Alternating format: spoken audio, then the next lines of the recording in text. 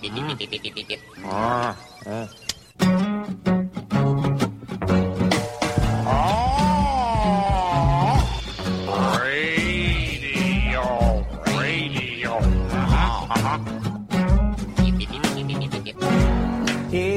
mystery surrounds us. Mystery all around us. Welcome to Essential Conversations. I'm your host, Rebecca Mears, with my co-host, Luca Hallex. And it's just us in the studio today. It's been a long time since we've done this. Yes, we consider this a treat. We hope that all of you listening out there consider it a treat, too. Because we quite like this working out of whatever space our life happens to be in the moment, and the challenges that we're coping with and opportunities we're finding in those challenges, and all of that is actually fun for us. And we figure if it's topical, it's going to be fun for all of you out there too, that it'll have something meaningful in it. We engage in some real-time critical thinking and thoughtful thinking and around, reframing and validating and around stuff we're wrestling with in the moment. So today, as I was heading on my way over to see Luca, I was thinking about, well, what's been maybe the thorn that's stuck out. It doesn't necessarily have to be a painful one, but just what's been cropping up a lot. What's noticeable? Yeah, over the last little while. And I've had an insane month. It's been one of those months where, I mean, it's good. It's good. Very good, but a lot packed in there. And extremely challenging on me physically and mentally for the external good that I've needed to keep up on. It's just been one of those times, one of those points in my life where things that I have asked for, I've prepared for, I've called in, prayed for, all of this. They all came like at once. Boom. Like literally. What did they say? Be careful what you ask for, because you'll get it. Yeah. And so, I mean, one of my mottos, my values that I try to live by, one of them is constant vigilance, which is basically the knowing within myself that if I've been asking for something and I'm really clear about what it is that I want, it may show up unexpectedly, and I have to be ready to say yes and to grab it and to step into it in that moment in order to really fulfill what it is I've been asking for. And it may show up in a slightly unexpected way or an unexpected time. And that's exactly what happened. Yeah. And with multiple things at once. It was a lot to deal with, but also very good, because very, very clear that this is the right path. But all of these things are exactly what was, should happen, doing things I should be doing, should not in the shoulding sense, but in the I know this is for me, I know this is for now. Well, it's a reminder, right, that we need to be prepared. Right, yes. And sometimes the preparation, I mean, you can't always do all the preparations in advance. Different kinds of prepared, but prepared in the sense of, if you ask for something, this is the thing I talk about with my clients. If you ask for something, then hold your hands out and be ready to catch it. Right. Because if you ask, it's the outfielder thing, right? If you're an outfielder, don't stand in the outfield with your hands in your pockets, because you won't catch the ball. And you're out there to catch the ball. So if we're asking for something like you were asking for this, your Blossom co-housing project to happen, then you need to be ready for it to happen. Yeah, another side project work for me. That was something I wanted. And it all came through at once. And in the squeezy parts, because it can be really squeezy. Oh, man, squeezy is just the biggest word right now this last month, where everything feels tight. Right? Time is too tight. My energy is not enough. My attention span is not enough. My brain capacity is not enough. The stuff has fallen off the edges. Everything's just squeezy. It's like I'm trying to pull through so much within all these things that are finite, because I'm still in a human body, even though my spirit may feel fantastically huge.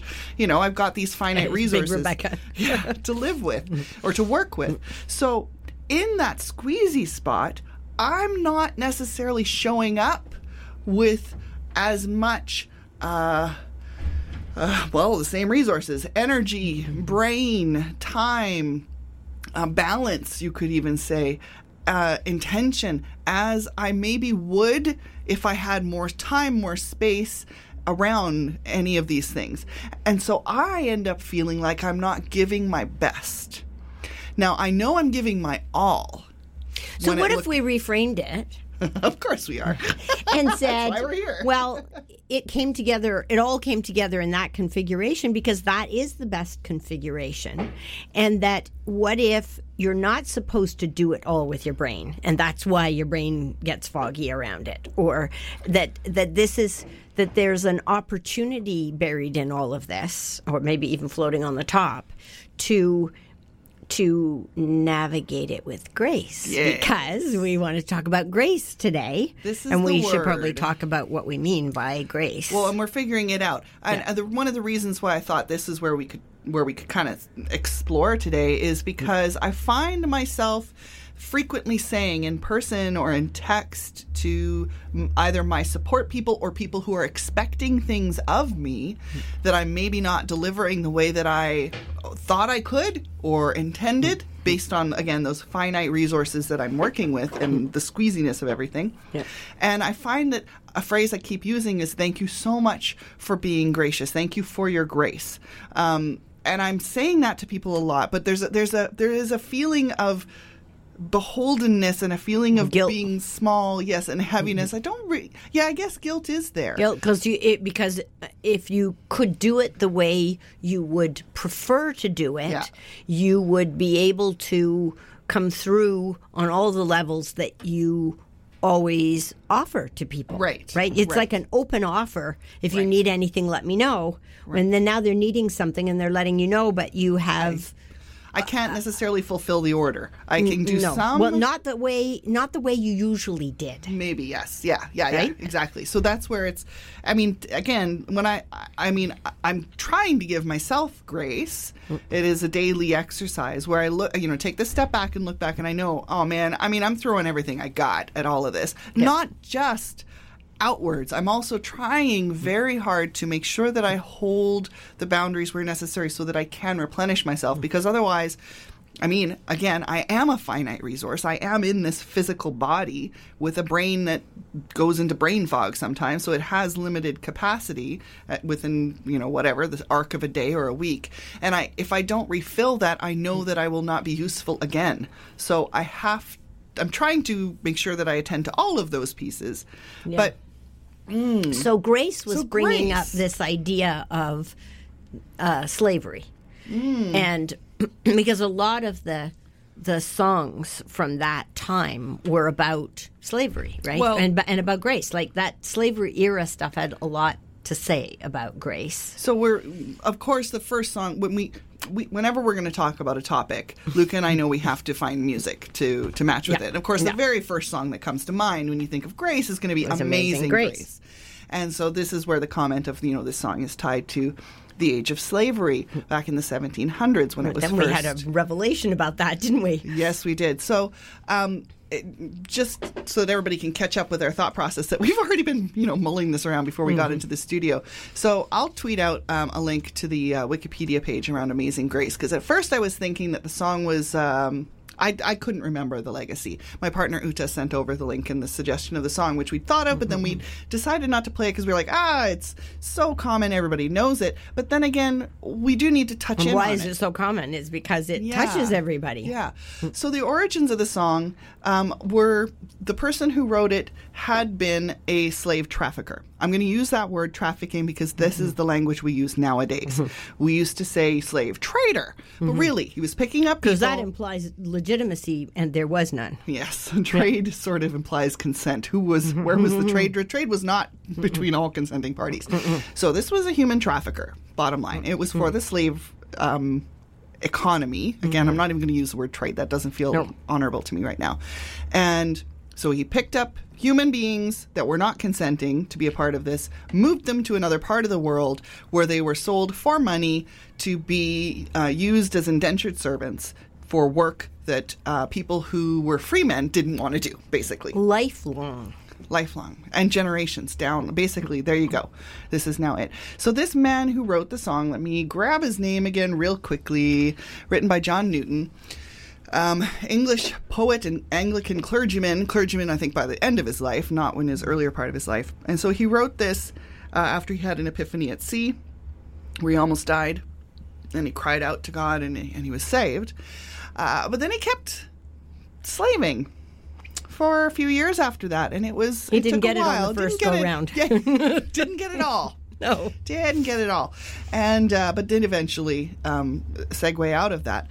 And Luca and I were talking about how, this slavery and grace. We were thinking about the lyrics and imagining this from the perspective of a slave, and then we realized we can't. This is not right for us. It's not appropriate for us to even seek to try to equate or find empathy, sympathy in our brains, meaning like that we could actually comprehend what this would have been like for those who were in the slave trade.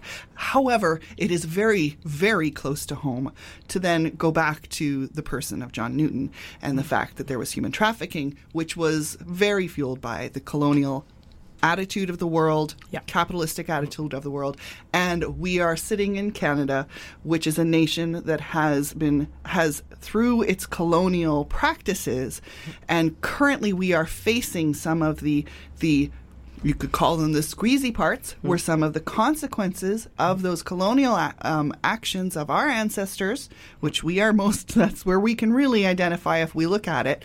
And that's, if we look at the Wet'suwet'en and the land defenders who are at work right now, standing up for their role as stewards of their land, of their territory. They are on their unceded lands, and Canada is seeking to impose its will. And unceded means no treaties. There's no treaties. No treaties. That means nothing was nothing was agreed. There was no consent, and even the idea of the chiefs, band council chiefs who have said yes. To the pipeline projects, it's the idea gas pipeline for anybody who's listening from somewhere else. Right. It's there's a conversation to be had, a very important one to be had around what does it look like when you're said, okay, we can put this pipeline through your land and you can get this money, so which you can use for infrastructure in nations, First Nations, where there is a massive lack of infrastructure because we have ignored. The needs of the people, and not only ignored, we have actively worked against them and dismantled their generational methods of self-sustenance. And they are living with the consequences of our actions around that. So they have sovereignty over their land, and we want to put the pipeline through, and we're like, okay, so you can take some money, we're going to do this anyways. You can have some money or you can not. Now, what kind of a choice is that? Right? It's like if you do that with a child, it's not even it's not honorable. It's not a real short-term choice. Gain of something. Yeah. And it's so if you take the step back and to say, okay, what would you actually choose if you had full freedom of choice? And there is evidence there around what they would choose. Anyways, I bring this up because I would like to acknowledge that even as we sit here up on Burnaby Mountain, we are broadcasting from the unceded ancestral territory of the Coquitlam, the Musqueam, the Squamish, and the Tsleil-Waututh. And as settlers, Luca and I are in constant process of learning how to realign our understandings, our perspectives, our priorities in acknowledgement of this reality. We live in a nation of colonizers where First Nations folks are seeking reconciliation but restoration as well, and a way forward. And a way forward because all the people I've talked to are very conscious of the fact that they don't have all the answers any more than we have all the answers, but that we're all finding our way forward together. But they've been on this land for much longer than we have. Yeah. And, back to the theme of grace. It's very easy to walk almost anywhere in Vancouver and to find signs of support.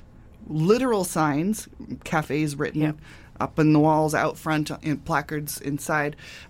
Individuals, conversation tends to, at least in the circles that I run in, I have to admit that, very aware social justice conversations that are very supportive and acknowledging of what it is the Wet'suwet'en are seeking to highlight through their blockades that they are currently doing. And I feel like this is where a lot of people are seeking to hold grace around. This is gnarly, and this needs to be addressed. This needs to be moved forward.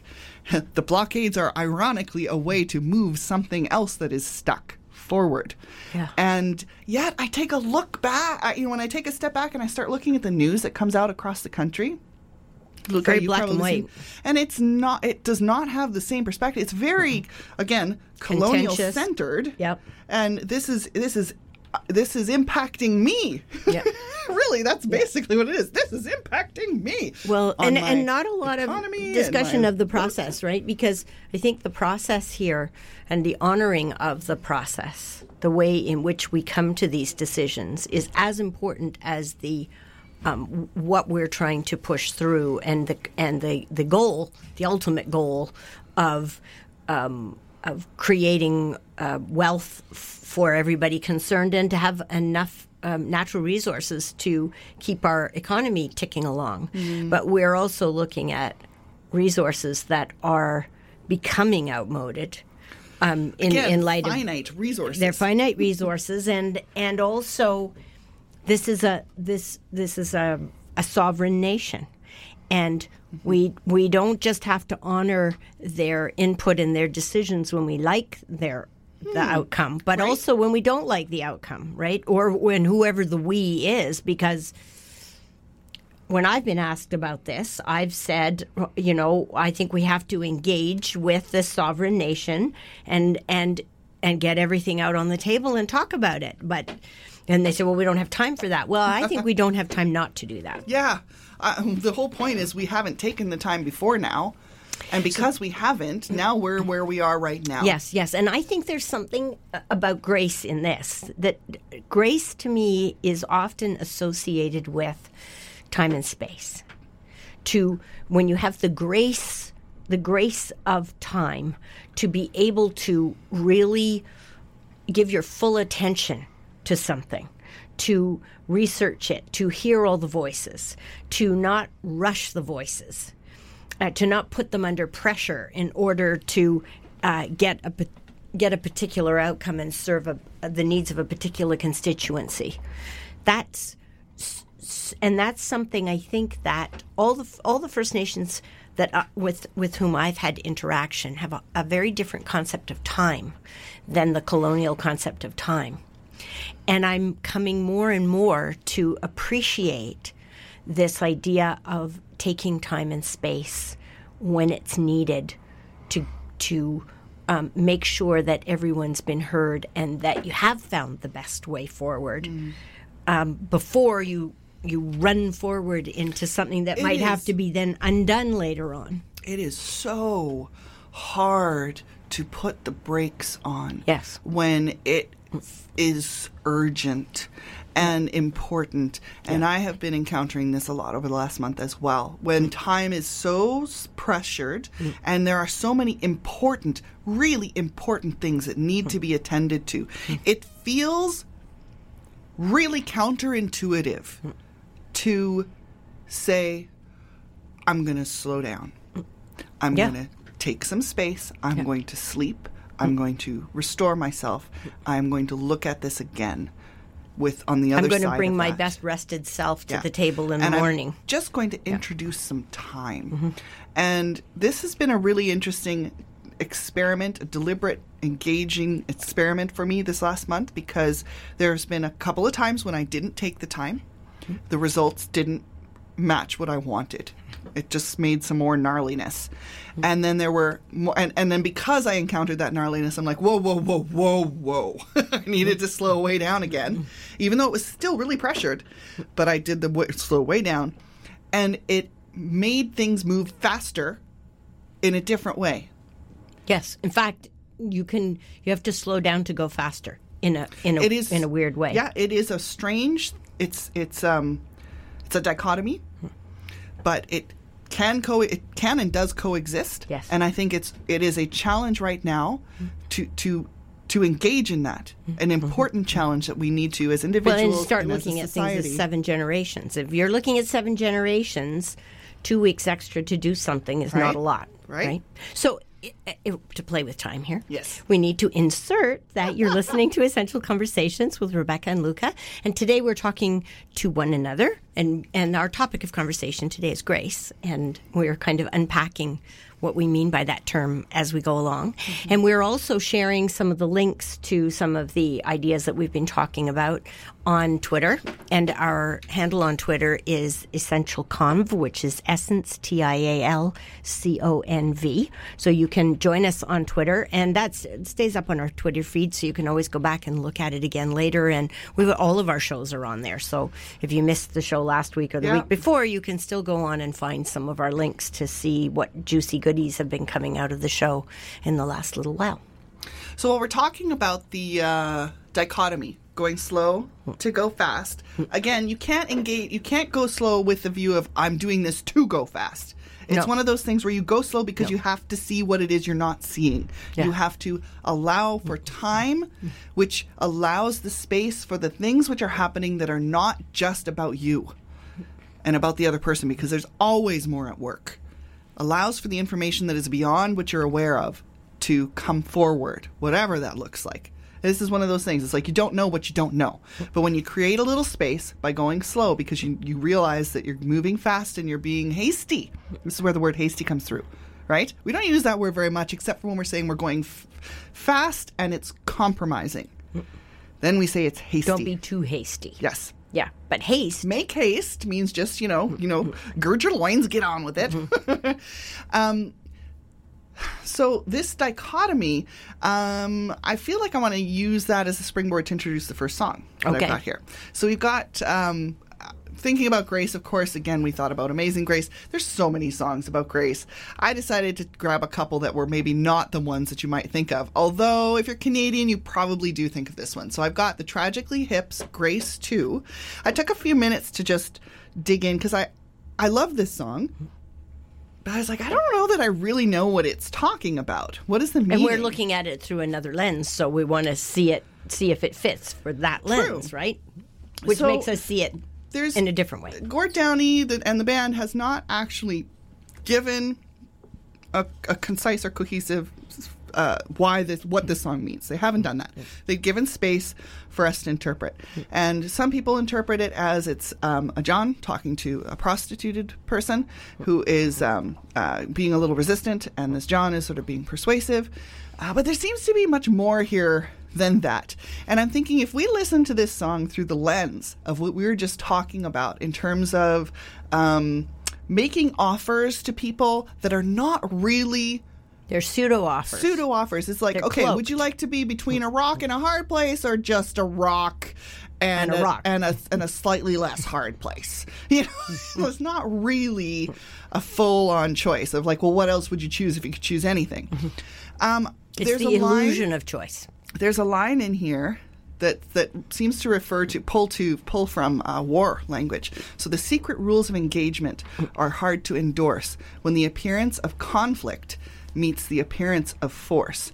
And that line Gord Downie did talk about, and he was saying this is an allusion to language that comes out during times of war. And it's basically, just... Doublespeak and rationalizing. The end results are people are dying. People are being killed. And I thought this feels appropriate for the conflict that we're seeing on the lands up the Wet'suwet'en. So the appearance of conflict meets the appearance of force. The idea that the force is showing up because there's conflict, but there's conflict because there's force. Where does this begin? And the beginning is in the roots of our history, the settler history with the First Nations of this land. So with that in mind, how about we listen to Grace 2, and we will be back in the studio in just a few minutes to talk a little bit more about grace. And by all means, shoot us a message on Twitter if you feel like you've got something you want to add to this conversation, perspective about grace, or a resource or something you'd like to point us through that we could share with everybody. You're welcome to do that. So find us at EssentialConv, that's Essence, TIALCONV, and here's Tragically Hip, Grace 2.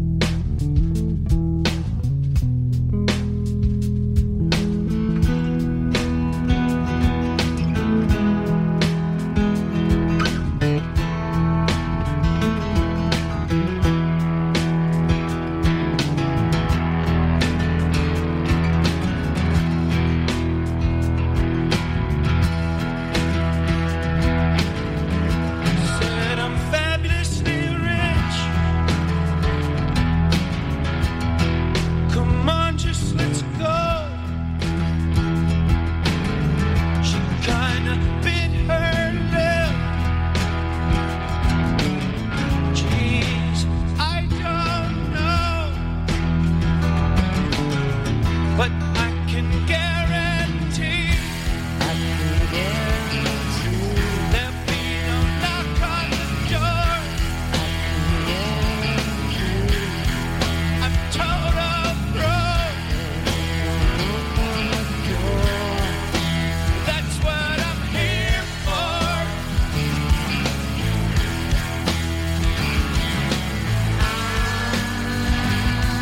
I come from downtown, born ready for you. Army, will and determination and grace.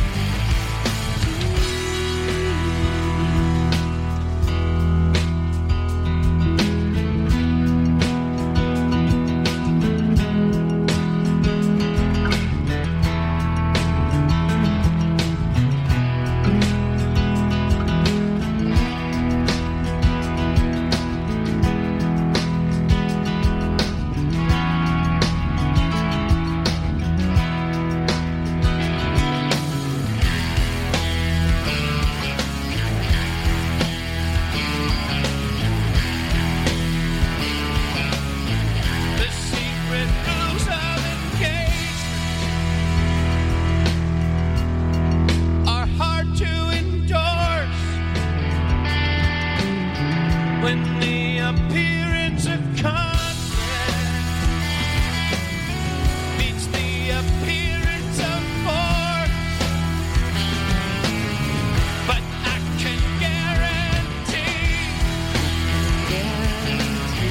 there'll be no knock on the door. I'm total pro here. That's what I'm here for.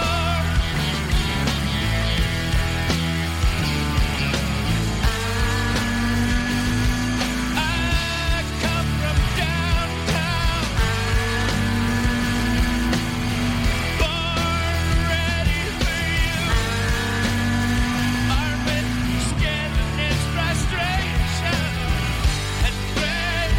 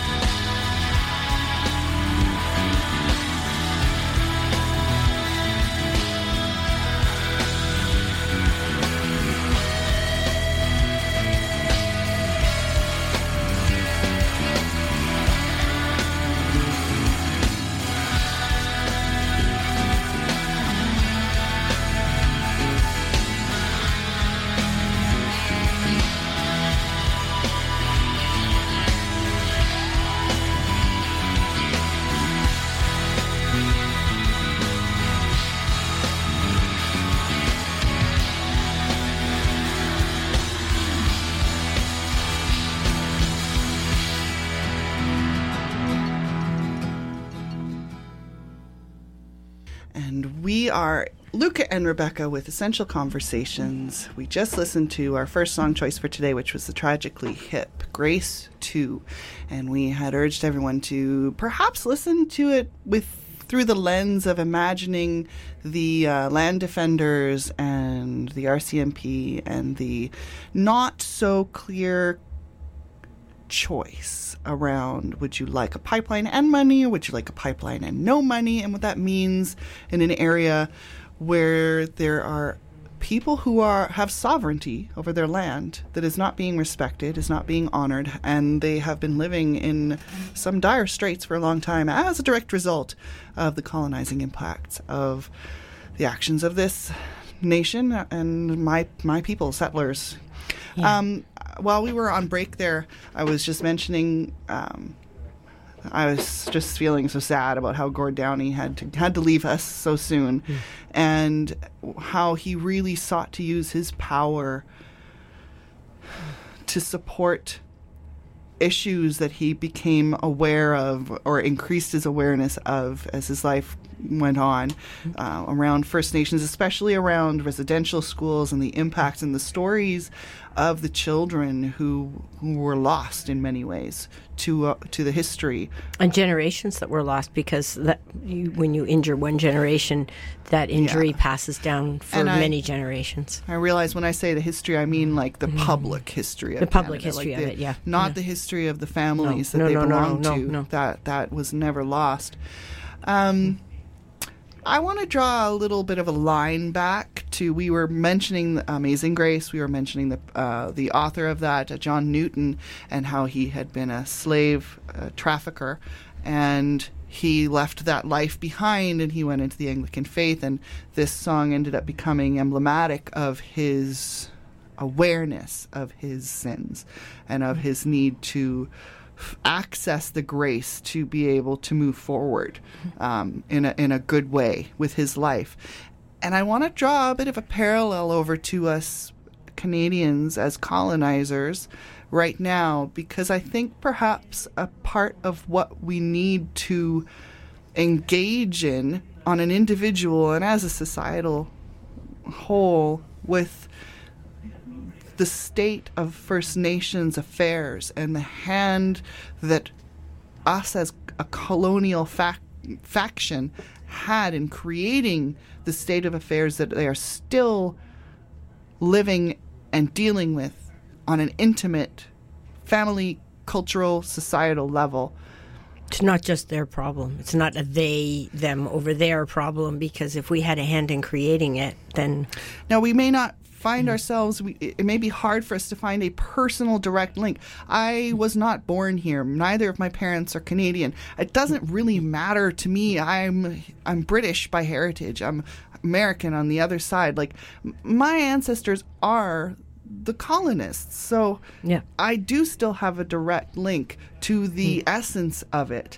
And I feel like it's an important exercise for me to consider accessing some of this grace in Amazing Grace around this bigger issue. There's a humility that needs to be accessed or needs to be turned to in order to be able to acknowledge that we need some grace. There is a catalog of sins that is very real, that the impacts of which are happening right now, that I may not have done personally, but that it will not be made right if I do not access this grace and take on some of this and say, okay, so how do we start making this better? Yeah, I think it comes around to healing things, right? You can't change your behavior until you discover that the way you have been behaving or your culture has been behaved historically isn't working, or is not working significantly enough that it needs to be reviewed. And if you shame yourself, it's not actually useful. It's more useful to say, Right. this doesn't work. This doesn't work. Right. It didn't work then. At least it didn't work for the community. It only worked for the people in the community who had enough power to make it work. It's not like even all British people benefited. It was the wealthy that benefited from this, the royalty, those people involved in the Well, commerce of it. That had the most evident benefits. Yes, because we there's a are- trickle down in there, right? We are still benefiting from it. Yeah. And I think that's where, it's very easy for us.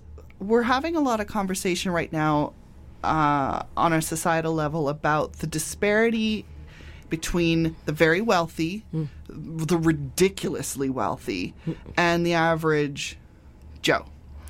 And that feels, I think everybody's comfortable enough talking about that and saying, that's... But we don't identify ourselves as the ridiculously wealthy, right? We identify ourselves as the average Joe, no matter how much money we earn. Because really, even the wealthy of our, moderate class that's down here is still holds no candle to the Amazon and the Bloomberg and whatever.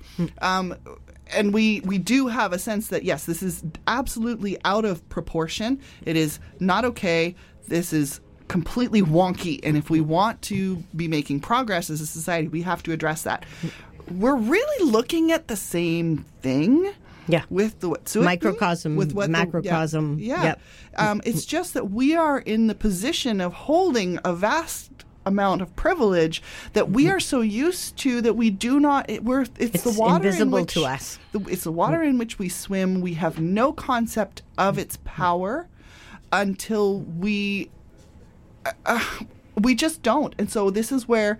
And we may consider ourselves to be very good stewards of what it is we're given. I'm pretty sure that the multi-bajillionaires also consider themselves to be very good stewards of all this power and influence that they have.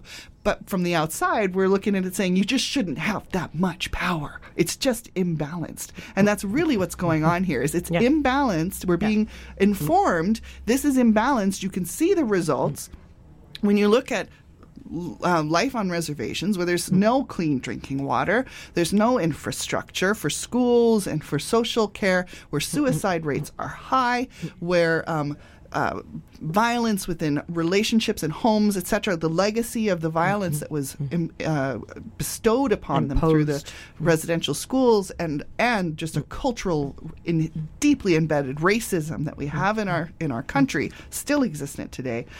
The power is imbalanced, and we're being informed the power is imbalanced by being hit where it hurts, by feeling stopped.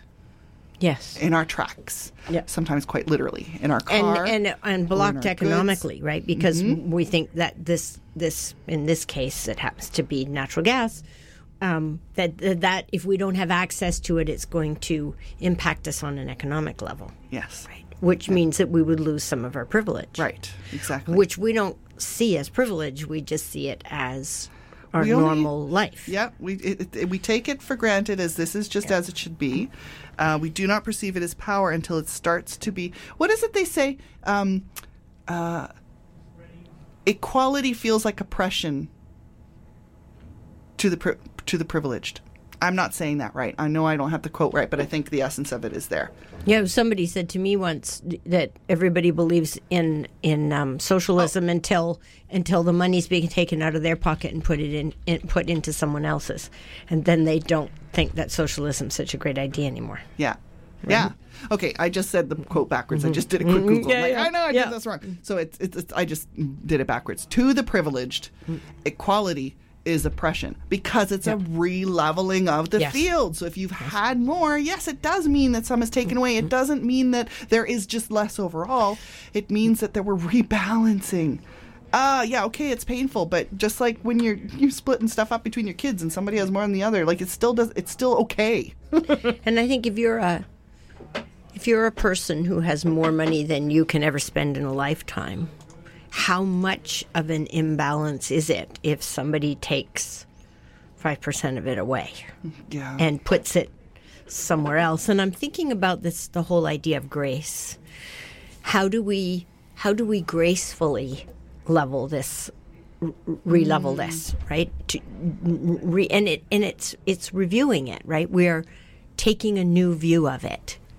We're looking at the picture in a different way and saying, is this really serving our community? Not just me as an individual, but how is this serving my community? And if my community doesn't work, how does that affect me? How many fences do I have to live behind? How many walls? How many alarms do I have to have? How big an armored car do I have to drive around in if my community isn't healthy? And with that level of imbalance in the community, I don't think we can have healthy communities. And I don't think it matters if it's on the level of a village or the level of the planet. And so how do we bring grace into this? Because if we see it as a war, it will have casualties. Right. And the language that's being used around this in the media and by all the people who are sitting down to talk about this, not all the people, but many of the groups, certainly the ones that are being reported on, it's adversarial language. Yes.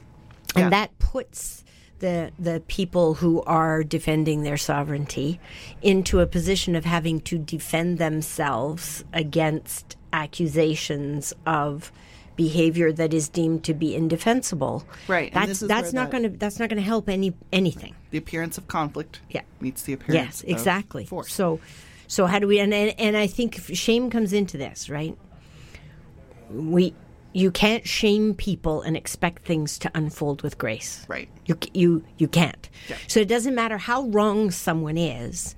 Shame is going to leave such scars and such wounds that it will be much harder for them to see it in another way. But there has to be enough incentive to review this, to put a new frame on the picture. Because if there isn't enough incentive, then they're not going to give up their position of privilege. There's no reason for them to look at it any differently. So, when you spoke about community and you talked about gates and that's a sign that there's not a healthy community, how much do you have to protect your zone? You were hitting on, I think, where I need to go next, which is this is about relationship. Yeah.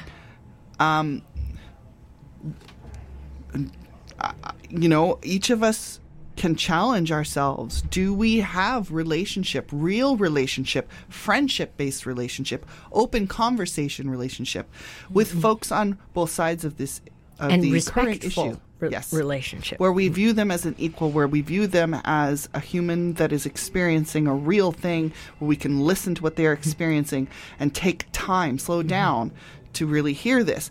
And both ways, because again, that's where we can avoid the shame trap, which is like a shortcut way to get people to do what we want them to do. And instead engage in what's really happening here and how do we get at the roots? How do we nurture this back to health? And what is healthy relationship? How do I want to live with other people in my community day in and day out? And when you were saying, how do we distribute gracefully, we've all had situations where we have a conversation. Well, maybe we don't all, but many of us have had the situations where we've engaged in conversation with somebody that we frequently would encounter, perhaps a homeless person, perhaps a family that's in dire need, whatever. And we've built that relationship because we know that person. Now we have an inkling of their story. We feel much more balanced and confident in making an offer of something that we have in our privilege that we think might be just listening to them. Yeah. But this is where the rebalancing, this is the doorway through which the rebalancing comes in, is through relationship and rapport. Are we ready for our next song? We absolutely are. I was just about to say, I think it's time for it. So we've got Elbows, Grace Under Pressure, and it's simple lyrics. It's got that soothingness, which is what we often think of when it comes to grace. Something gentle, something like a balm. But this is a song that builds in its intensity. And at the very end, I didn't even know what the last set of lyrics were until I read them, and there's actually a swear in there, but I can't even hear it when I listen to it. So see if you can find it. But it's basically saying the audience is chanting at the end, "We still believe in love, so F you." And there's a defiance there of we will have relationship, we will invest in each other. Yes. We will choose and invest in our community. Together. Yes. Right? So here we go. Elbow, Grace Under Pressure, while we think about grace.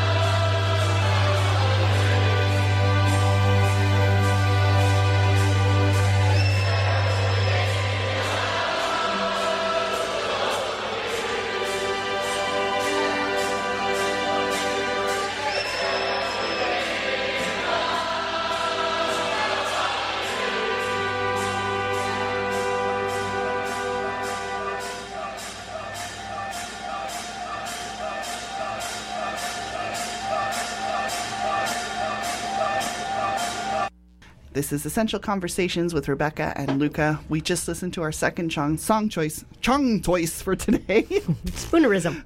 which is Elbow's Grace Under Pressure. A defiant, slow-building dedication. It's gentle defiance. Yes. Dedication to the pursuance of relationship and grace under pressure. I think that might be a really good anthem right now for our country. Yeah, we still believe in as love. we find our way through. And that's on a country level, myself on a personal level. Grace under pressure. What does this look like for me right now? It means asking for space, and I hope that people who know me well know that I'm showing up as best as I can with what I can contribute, knowing that I have many pulls and commitments on me. And But it's ascribing the best intentions to you, Right. We talked about this a little earlier about how there's grace in someone assuming the best of us, Yeah. and that we're doing the best we can with what we have in the moment, Right. and that we would do better Yeah. if we could. You might be able to help us do better, or you might not be able to. It might just but be- just you're believing that that's not the totality of who I Mm-hmm. am, and that I'm a person in development all the time. Right. And the application of time and space. I like this Yeah. phraseology. Yeah. You know, honoring someone who may be in a squeezy spot, and that's me right now, with time and space, that these things can set things aright and can allow things to come through. And then for myself, the application of grace in not expecting my own self to become somehow magically an infinitely resourced human body and brain. That there are limits, and that to hold space for my own filling and to keep my family as a priority is important, because if I do not, there is no one else to do those things for me. So, One of the things that we've had ever since we met one another, so this has been a number of years now, is that we remind one another of that biggest way that we might have of showing up in the world. Yeah. And that we are more than just a little speck of dust in the universe, and sometimes that we are a speck of dust in the universe, right? That we're not so important, like we think we are. That we think we could stop every truck, and then there are other times when we underestimate ourselves. But when somebody comes to us and says, you do have what it takes to deal with this. You may not feel like you do right now, but you do. You do have infinite resources. And maybe you're not availing yourself of all those resources. Sometimes I think we need to turn this idea of grace back in on ourselves and say, maybe I need to give myself the grace of a night's sleep. Or maybe I need to accept when someone offers me something instead of saying, no. My knee-jerk reaction is, no, I'm fine. I'll manage. That's a very English thing to say. I'll manage, right? It comes down through my heritage. That's But also a it's- very independent outlook that is not honoring of the fact that community is available. Sometimes community can be slow to recognize that they're needed. But it is available there. So And it's right now, this is a leap year on the Gregorian calendar. So tomorrow we have an extra day. right. Like it is, but it isn't, right? But it's the 29th of February, and we only get the 29th of February every 4 years. But it also shows me how arbitrary our view of time and space is, because we have to adjust it every 4 years because it gets out of whack. So our concept of time we forget that our calendar has been re-squished and redefined many times in history. And that it isn't as nailed down and definitive as we think it is. Right. Yes, the sun rises in the morning and it sets at night, depending on, no matter what the weather's doing. But but sometimes I think it pays us to play with stretching time a little bit. Yeah, I think so too. Especially when we don't think we have the grace of time. So yes, there's some times where you need to take time, to invest time to make a better decision. But I think also we can treat time as if it were malleable. And what would we do with it if it were malleable, right? If we could stretch it, because children do. Like for children, a day seems incredibly long, maybe longer than it does for an adult who has so much packed into their day. So I mean, we don't have a lot of time to play with that one, but I like to leave us with something to think about. Maybe As we're driving home, or we're sitting on the bus, or we're wandering the grocery store pushing our cart around, what we're filling our tank up with gas or whatever it is, that sometimes our perspective is the most powerful thing that we have, and a leap year always reminds me of that. It tickles me. It's like we've got this unexpected extra day. What are you going to do with your unexpected day, Luca? I'm running a reading circle, and I called it the Leap Year Reading Circle. I'm doing it up in North Vancouver. It's full, which is wonderful. I love it. And I've got space on my schedule actually for more reading circles. So if anybody would like to know more about that, I'm more than happy to have a chat with you about what's involved in it. And there's also information on my website. And you've got your Blossom co-housing project is Crossroad Community House is up. It's running. And if you're interested in being a support and increasing some grace around Kat Webb, who is the house curatrix and working on filling the rooms and filling the workshop spaces with people who want to rent, either for short or long term or to run events, you can find them on Facebook. Look up Crossroad Community House. You can use the hashtag. It'll pop stuff up for you. Or you can look up the Blossom Co-Housing Project. That'll lead you to the same. And we're accepting furniture. We're accepting donations of time and energy, whether it be for distributing leaflets, flyers that go up around the city, or bringing in resources that could be useful for the house. We need curtains. We need furniture. We need, all kinds of things. You can share it on Facebook and get the word out. You might be a person who wants to move in. You might know somebody who wants to move in. You might know somebody who wants to rent space. All kinds of great opportunities there for grace. Yes, absolutely. And until next week, we wonder what's around the corner.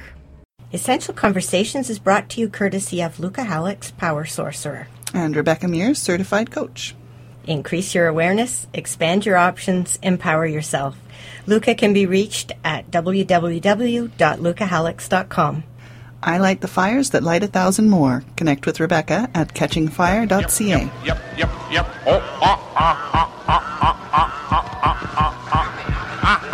Happy. Boing.